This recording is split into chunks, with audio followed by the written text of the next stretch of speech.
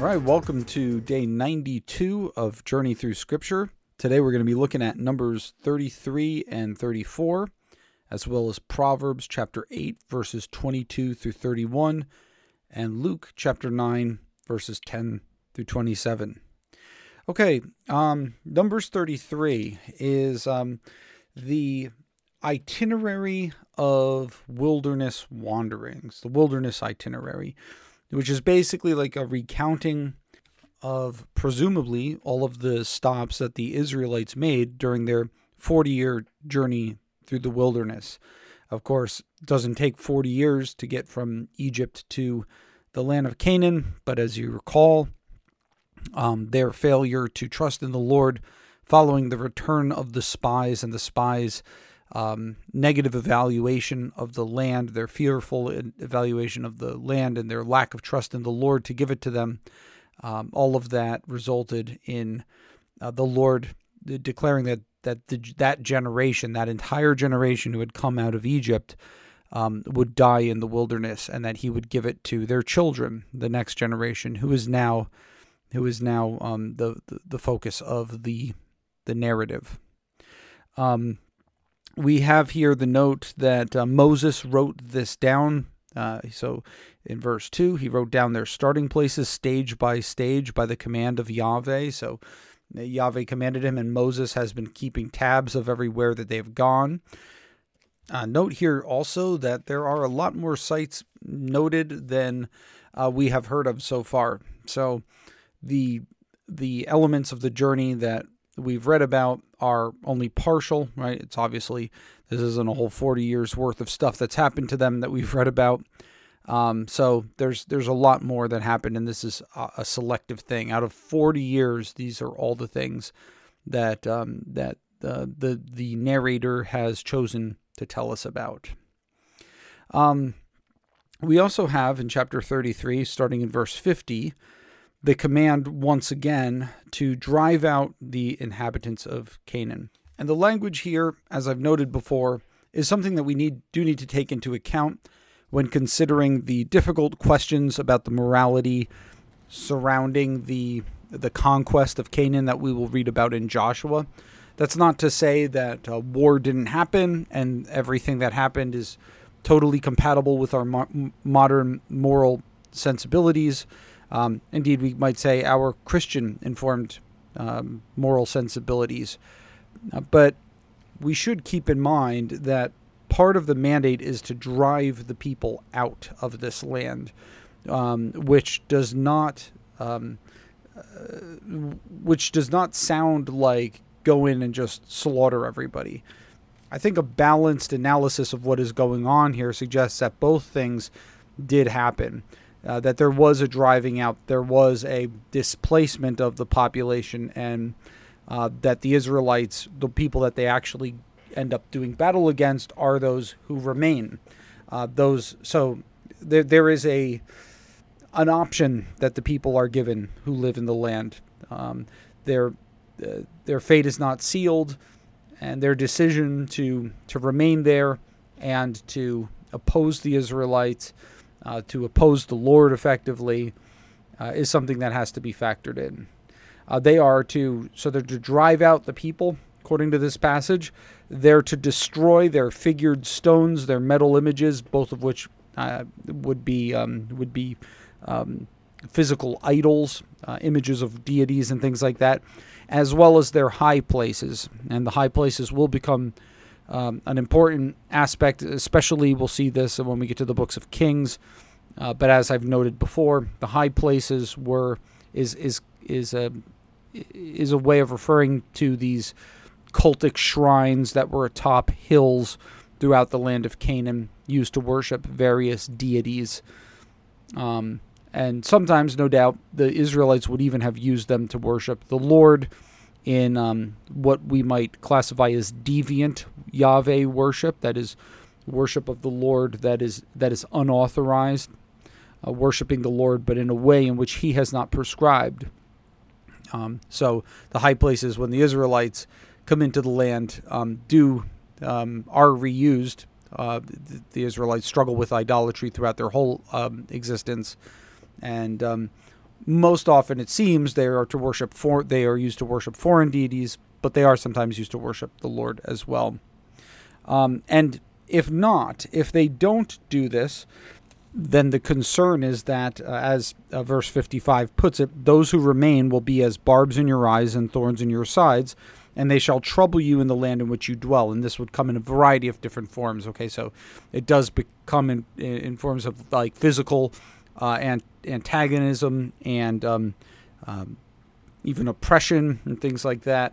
But also, of course, the leading the Israelites astray after foreign Canaanite deities. And as a result, this having happened, the Lord says, I will do to you as I thought to do to them. Which does suggest that what is meant by the barbs and thorns is not so much Israelite being oppressed or Israelite being attacked, but rather Israel being led astray, right? That they would, that this would result in something that is worthy of God's judgment. It's an interesting verse 56, right? And it does speak to the false impression that sometimes people get in reading the Old Testament, that the Old Testament is almost a racist book, right? That it favors this one people group to the exclusion of all the others, and that simply because you're Israel, God loves you more. No, that Israel is subjected to the same kind of standards that everybody else is. They are held to the same account that everybody else is. They are God's chosen people. That is a biblical way to look at it. But it isn't as if they could just claim that and everything would be fine. No, should they turn away from the Lord, then they are essentially no different than everybody else. Okay, and then in chapter 34, you have a rough division of the land for the tribes. Keep in mind, the Reuben and Gad and East Manasseh have been apportioned their area to the east of the Jordan River, and now you have the other tribes, their allotments. So that would be Simeon, Judah, Dan, Naphtali, Ephraim, Asher, Issachar, Zebulun, West Manasseh, and Benjamin. So those are the ones who remain for to receive their tribal allotment. And Levi, of course, the Levites would dwell amongst the other tribes, and that would be how it would work. And as well as we're given the heads of the tribes, the men who will participate in the actual apportioning off of the land. Okay, that's it for Numbers today. Let's go ahead and take a look at Proverbs chapter 8. Again, we have another one of these short passages here. Some interesting stuff in today's Proverbs, verses 28 through 31. So here again, we have wisdom personified, speaking and talking about her virtues. And here, the focus is going to be on the fact that wisdom is so foundational to God's creation that it was basically always here. It was always with the Lord. And with the very first creative acts that God has done, wisdom has been here. So it's that permanent, it's that foundational, it's that woven into what God has done, that when you pursue wisdom, you're in essence understanding the very fabric of God's creation. So Yahweh possessed me at the beginning of his work. I suppose I should mention here that there is a bit of a translational question here. That word possessed could also mean Yahweh created me at the beginning of his work.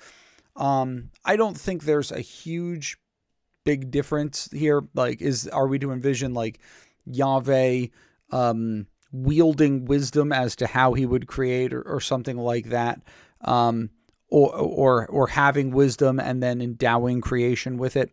Or are we to envision Yahweh essentially creating the principles of wisdom, almost like he would create the laws of physics, like that kind of thing? Either way could work. I don't think there's a strong way to determine one way or the other. You see the same issue with this word elsewhere. You might recall in Genesis 14 when Melchizedek comes out. He refers to the God whom he worships as El Elyon, creator of heaven and earth. It could also mean possessor of heaven and earth. So the verb kana in Hebrew could go either way. And I'm not sure that there's an awesome, strong argument in favor of one translation or another. But yeah, that's essentially the issue here. I think also notice the free use of very figurative language, what appears to be very figurative language in the way in which creation is described. And here we have an interesting thing, right? Because when you think about the biblical account of creation, you typically think of Genesis 1 and 2. Well, there are other creation accounts, things that speak of God creating the world and all that is in it elsewhere throughout the Bible. And Proverbs 8 is one of these things. So there were no there was a time when there were no depths, there were no springs abounding with water. No mountains had been shaped, no hills. The earth with its field had not even been made. The first dust of the world is not there. And then it talks about the establishment of the heavens, talks about him drawing a circle on the face of the deep, making firm the skies above, establishing the fountains of the deep, assigning to the sea its limit so that waters might not transgress his command. Note here also that a lot of these concepts do ring very similar to what we find in Genesis, which I think is interesting.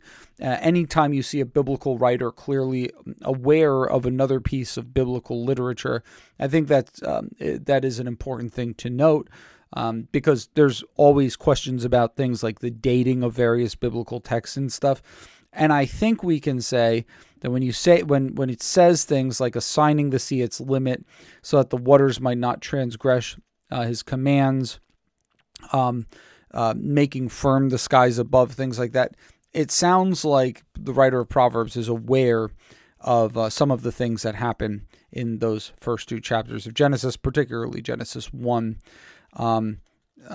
Granted, there is stuff here that's not in there, like the establishment of the foundations of the earth and things like that. Now, there's also here another interesting thing is that there are questions about whether or not the Bible reflects a very primitive understanding of the cosmology, the world, and what it's made up of and how it's composed. And some of that depends on how literally we think these things are supposed to be taken. Of course, we reading them do not take them literally, but the question is, did the Israelites? And honestly, people kind of go back and forth on this. Different scholars go back and forth on this. Like did they really think that the sky was firm above, or is this merely what they would call phenomenological? That is language that just very, I suppose literally you could say, describes things as it appears, and there's an understanding that that's kind of like not to be taken woodenly literally. So all those things are in play here.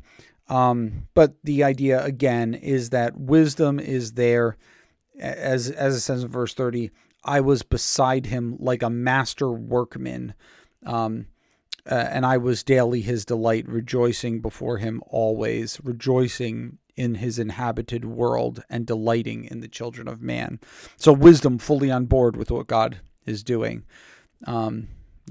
So interesting stuff here in Proverbs today. Let's go over to Luke now, chapter 9, verse 10, and see what we have there. So in Luke chapter 9, verse 10, Jesus is now coming to the town of Bethsaida. And when the crowds hear this, they follow him, and he welcomes them. He speaks to them of the kingdom of God, cures those who are of need of healing. Notice in Jesus' ministry, these things go hand in hand with the healing, kind of like this palpable declaration that the kingdom is dawning. You could kind of think of it as like almost akin to, let's say a king begins to reign, and to celebrate his reign or to make it known like what kind of king he's going to be, maybe he gives something out to all the people. Maybe he gives them food or something like that. This idea, like, here's something tangible to show you like what this is going to be like with me reigning, why you should be into my kingdom. So these two things go hand in hand. But the day begins to wear, and the 12 come to him, and you begin to see what, this is Luke's version now, of the feeding of the 5,000. Because so the disciples tell Jesus, you're going to have to send these people away. We're not going to have any way to feed them. They need to find lodging. They need to find provisions. And this is a desolate place. And Jesus tells them, you give them something to eat. And as I've noted before in the other feeding of the 5,000 stories, I do think that there is a heavy emphasis here on the role of the apostles and disciples. I see this in the 12 baskets that are left over, and the fact that Jesus involves his disciples, right? Like, he breaks the bread, and there's as much as they need, as much as is needed comes from him, but it's mediated to the people through the apostles. I think, that jives well with the fact that just like a few verses earlier, you have the apostles being sent out, or disciples they are now. They will be the apostles, right? But you have the 12 being sent out to proclaim the kingdom of God and to heal, to do the same two things that Jesus is saying doing here, right? Like, in Jesus is authorizing them. He's deputizing them to be his spokespersons, his people. And so indeed, from the 5 loaves and 2 fish, as we've seen in the other gospels so far, and we'll see again in the Gospel of John, they go and they feed 5,000 men. And note that doesn't include women and children, so it's much more than 5,000 likely. And and so he feeds all of them, and it says they all ate and were satisfied. And you have the 12 baskets taken up. Then he goes and he's alone, and it says he's praying alone, and the disciples are with him, and he asks them, who do the crowds say that I am? And they answer essentially what Herod thought, right? Is this John the Baptist raised from the dead? Is this Elijah come, just like we are expecting based on the end of the book of Malachi? Or is it that some other of the prophets of old have risen? Right. That's essentially what Herod had speculated. And by essentially, I mean exactly what he had speculated. And Jesus says, "But no, who do you say that I am?" And Peter, here you have the confession, right? You are the Christ of God, the Christ of God. And notice how much Luke abbreviates of this. The other Gospels tell us much more stuff, especially Matthew. And then Jesus goes on from there, which again, the other Gospels do couple these things together, and charges them to tell no one about this. So there you have the messianic secret again, and then goes on to predict his suffering, his rejection by the elders and the chief priests and scribes, his death, and his resurrection. And right on the heels of that this is where I am going, Jesus then tells them, this is also where you must go. If anyone would come after me, let him deny himself and take up his cross daily and follow me. It's interesting, daily, right?